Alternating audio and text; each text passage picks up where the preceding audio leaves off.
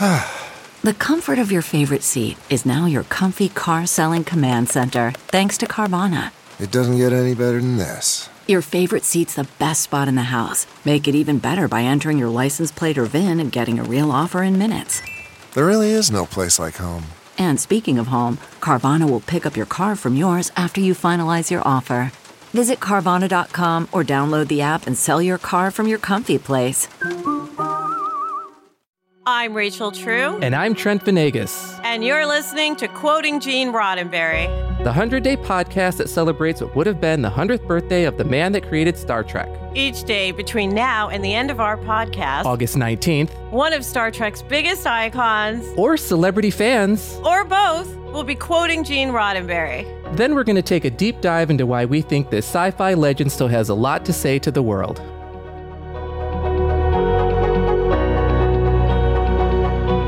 Today's quote is read by actor, writer, and all-around Renaissance man, Danny Strong. What I look forward to is some new writer, new producer, bright people that are out there that will take Star Trek, recast it, redo it, and talk about the problems of that day. And it is our pleasure to welcome back our guest host this week, Burbank City Council member Constantine Anthony. Constantine, welcome back to Quoting Gene Roddenberry. Thank you so much. I had real fun the last couple of episodes, so this is great. Yeah, it's been great so far. Let's throw this quote to you. What are the thoughts that come to you when you hear this quote? Well, obviously, this was given a couple of years just before The Next Generation. And so, one would think, obviously it leads to, TNG, DS9, Voyager, Enterprise, thinking, okay, well, they're going to tackle more stuff and the differences of that day. And absolutely they did. I mean, you look at all of the iterations up to, Discovery and Picard and all of that. They're tackling the problems of that day in a way and more so than the original series did in its limited run. But, you got to remember, TOS was right in the middle of the civil rights movement and post that. And so they had a lot of stuff that they were dealing with then.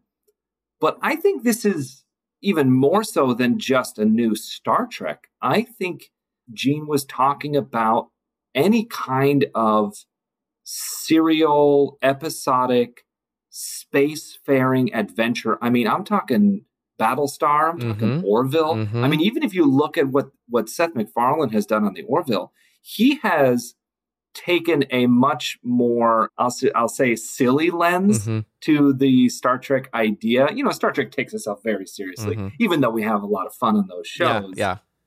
He has put it on its ear and tackled subjects even too taboo for CBS and Paramount.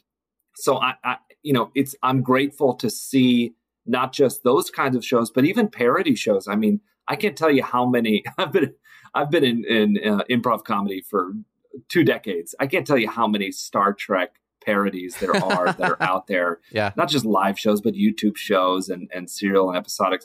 And people want to discuss the issues of the day. They want to talk about things that you can't talk about in polite company. And it's amazing that... You know what? We need to be more impolite is my theory on that. Yeah, absolutely.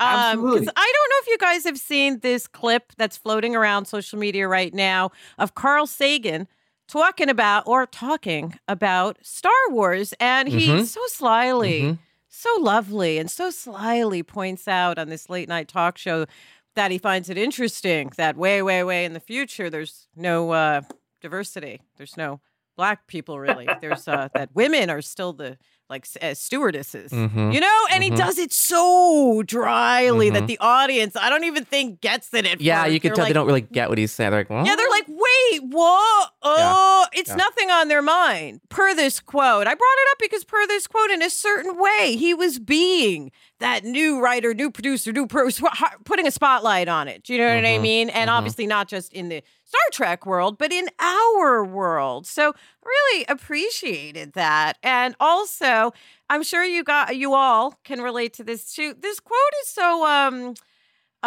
inclusive in other people. He's not, you know what I notice about all these quotes? He's not going, I'm so great, you guys. Look what I did. I made Star Trek. Right. You guys, did you know I made Star Trek?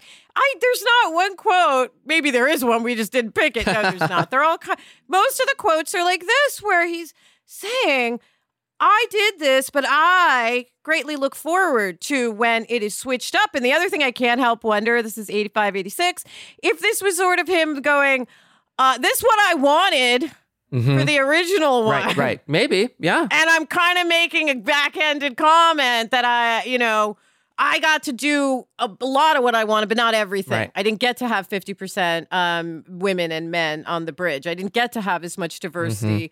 And we stayed away from the women's lib movement and the Black movement that was going on then. But he's saying, in a sense, I'm hoping that this will keep going. And at a certain point, we'll be able to discuss all this stuff. I don't know Star Trek inside and out like Trent, though, does. So what do you think, Trent?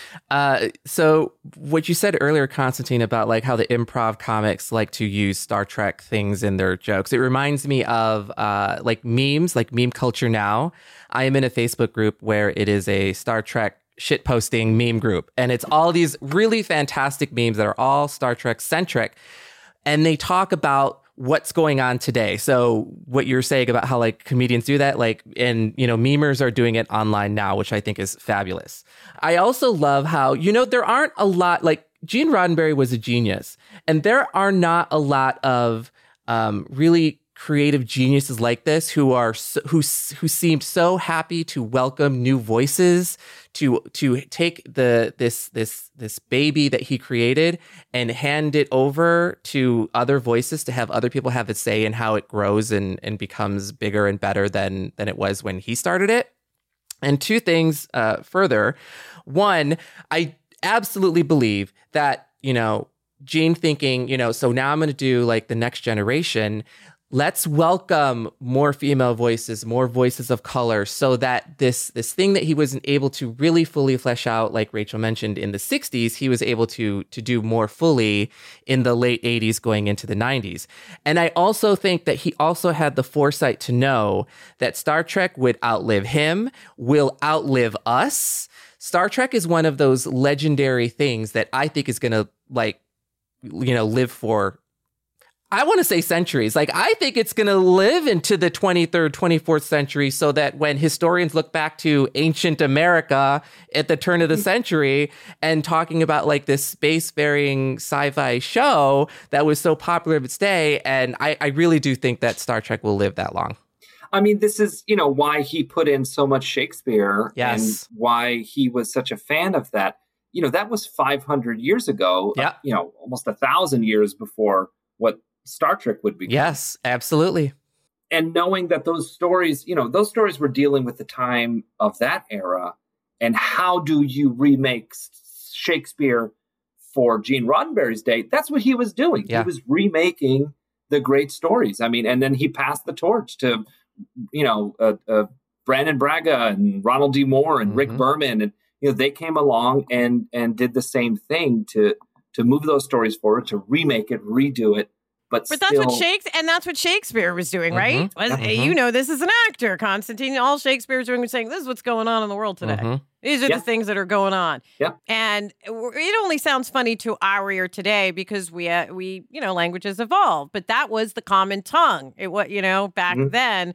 And I love that you referenced it to that, because every time I see Star Trek episodes, especially the ones that came along later, I'm like, this reminds me of the monologues I used to study. Well, how many big name directors and actors, one of their greatest achievements is doing Othello, doing Romeo and Juliet. It's like, why are you doing Shakespeare again? It's the same thing here. You can even change the quote. I hope that someday somebody will take Shakespeare and recast it and redo it and talk about the problems of the day. I love that so much. That is such a great point. I love it. If you know New York theater, that was a huge trend in the 80s and 90s, and still now today they called it non-traditional casting, right? They would just take the Shakespearean play and cast anybody in it, right? And I know there are some people like, that's not how it was written. We don't care. That's the truth on that one.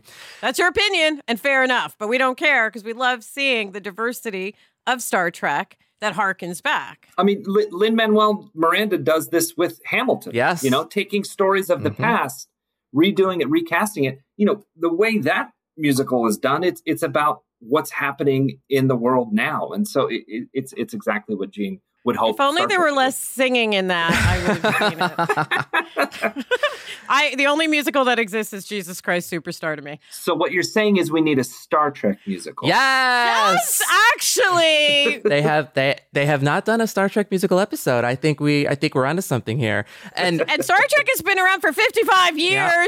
That was the debut. That's crazy, is it not? Yeah. That it was that long ago and that we're still speaking of it, which goes to show you, and I call Danny Strong, who read the quote, a Renaissance man, but let's call Gene Roddenberry what he is too, a Renaissance man. To be able to be so magnanimous too, and to say, I want people to take this, and you can tell it's not a selfish way of because I need my work. It's not about that. He's saying, no, I'm so excited and turned on by what else will come out of other people's imagination. Yeah. And that's very sharing. And that's not always our human.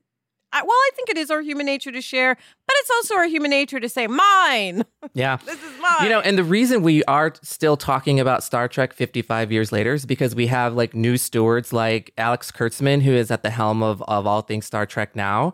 And I absolutely love, everything that he's done with the franchise. When he rebooted the Trek films, they're in the Kelvin timeline, but he took all of those classic characters that we know and breathed a whole new, fresh breath of air into those characters, and then took them boldly in a very different direction, very action-packed, high energy. Not that the series isn't, high energy, but like those movies are like an adrenaline ride. And it's something I've always wanted from Star Trek, and we finally got it in those Star Trek films. And then when I think about,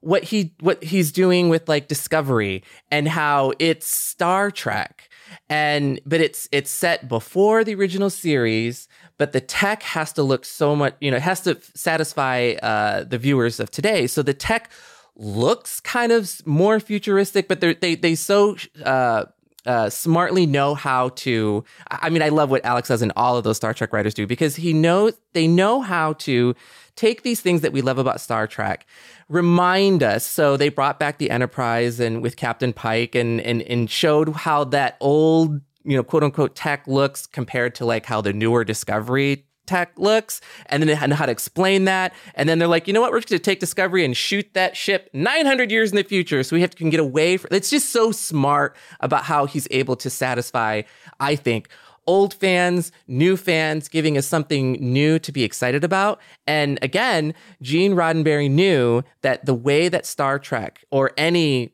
story is able to survive is you have to bring in new voices, new perspectives. The times change. It's not the 60s anymore. It's not the 80s. It's not the 90s. You have to change with the times. And if you're able to do it in a smart and intelligent way where you respect the audience is going to stay with you.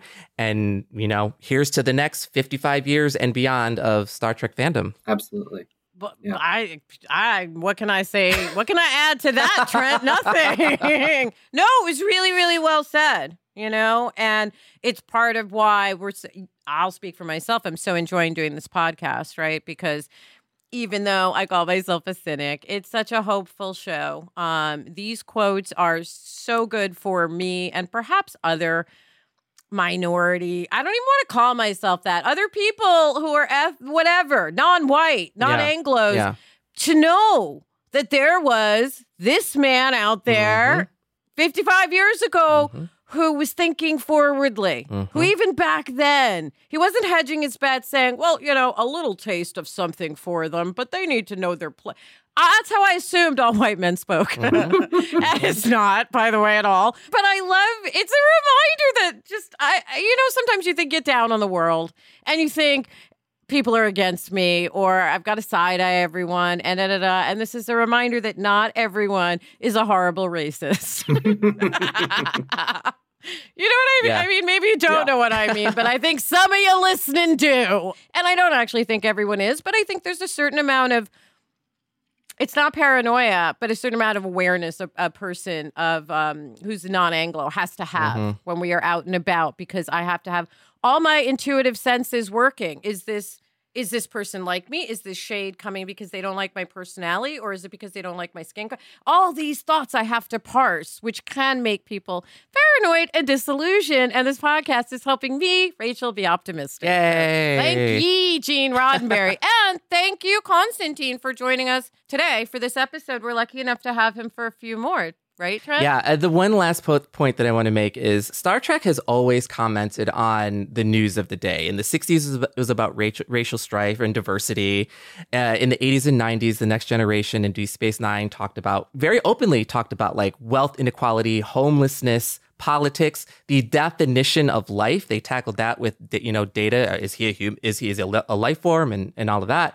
And then to today, where we have shows like Discovery and Picard, which are finally embracing same-sex relationships. Discovery has Star Trek's first transgender and non-binary characters. So Star Trek has always been able to take the news of the day and incorporate it into its storylines in an entertaining and educational way. And again, it's why we're still talking about it 55 years later. Well said. And we'll be talking about it on the next episode, too. Yes, absolutely. Yes. Absolutely. Yes, we will. If you guys want to see the video from today's clip, you can go to the Roddenberry social media pages. On Facebook, Twitter, and Instagram. And Danny Strong, one of my favorite Buffy the Vampire Slayer actors. So I'm so glad he read our quote for today. And we hope you'll join the three of us again tomorrow for another episode of Quoting Gene Roddenberry. Thanks for joining us for another episode of Quoting Gene Roddenberry. We'd love to hear your thoughts on today's quote. So tweet us, post us, DM us, whatever. We are at Roddenberry on Twitter and Facebook, and at Roddenberry Official on Instagram. Quoting Gene Roddenberry is a Roddenberry podcast hosted by me, Rachel True. And me, Trent Venegas. Producing are Claire Kramer and Kelsey Goldberg, with executive producers Trevor Roth and Rod Roddenberry. Engineering and editing are provided by Elizabeth Joy Wyndham. And special thanks to all those who were kind enough to read a quote and give a voice to Gene Roddenberry's everlasting words. Live long and prosper.